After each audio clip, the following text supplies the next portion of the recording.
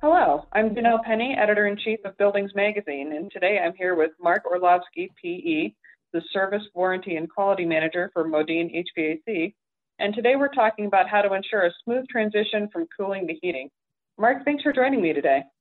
Hi, Janelle. Thanks a lot for the opportunity to talk with you today.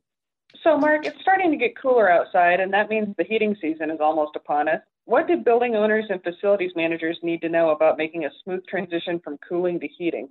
Yeah, obviously, most of that equipment has not been operating for months and months. So the first step really is to do a good visual check of the equipment and give the units a good cleaning. So I suggest starting with the basics, things like cleaning, changing filters, belts, belt tension. And then I would run the unit through a full cycle to check the sequence of operations. And on gas-fired equipment, watch to make sure that burners are completely carrying over and really visually inspect those flames. Great. What HVAC maintenance do facilities teams need to do in the fall? Well, I'm big on checklists, and I like to suggest that creating a diary or a journal on equipment. You know, people think, oh, I'll remember in the springtime that I did this or that, or, next year when I work on the equipment. You don't remember. So spend some time jotting down a few notes. There's some really good maintenance software packages. And I've even seen some really good simple spreadsheets or even a notebook. Some of the spreadsheets I've seen created by, building owners and maintenance departments are more than adequate. So we've already talked about the basics. Next, I would make sure that all the electrical connections are clean and tight, operate all moving parts, linkages, motors, ensure that all moving parts are correctly lubricated. And on gas-fired equipment, I would suggest checking gas pressure at least once a year in the fall as we're going into the heating season. And it can cause problems either if it's too low or too high. If it's too low, we're not going to get the heat out of the equipment that we need. And if it's too high, you could potentially shorten the life of the product. So again, kind of check and clean our burners and carryover strips. I would also suggest checking amp draw and blower RPMs. Some of the typical things that the calls that we receive in the fall have to do with dirty equipment or spiders or bugs getting into the equipment and then it not operating correctly, not carrying over correctly. So how can you make sure your heating system is operating as efficiently as possible? Yeah, that's a good question.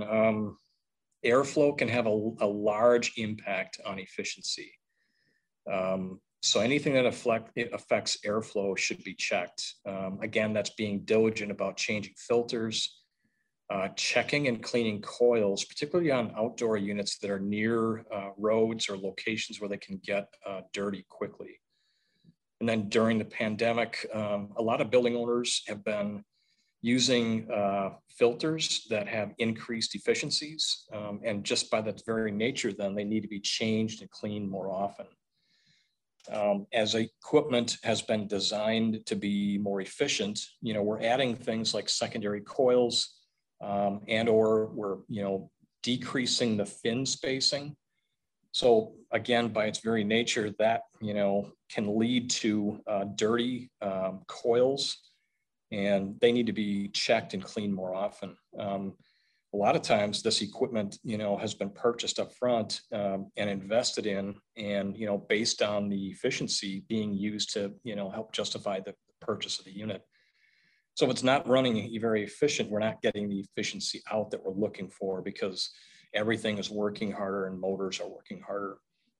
And then also I'd look at this like a system. So you also want to check things like dampers, damper motors and linkages, to make sure that we're getting sufficient outdoor air, but not too much outdoor air. Great. As we switch from cooling to heating, what are some operational red flags people might notice that would indicate that the HVAC system isn't performing quite as efficiently as it could? Yeah, one of the things I'd recommend right away is anything that's a recurring alarm or switches that need to be reset. Many times these are just reset, overlooked, and ignored. But you really want to understand root cause. I mean, if those switches are popping or needing to be reset, it's telling us something about how the equipment is operating.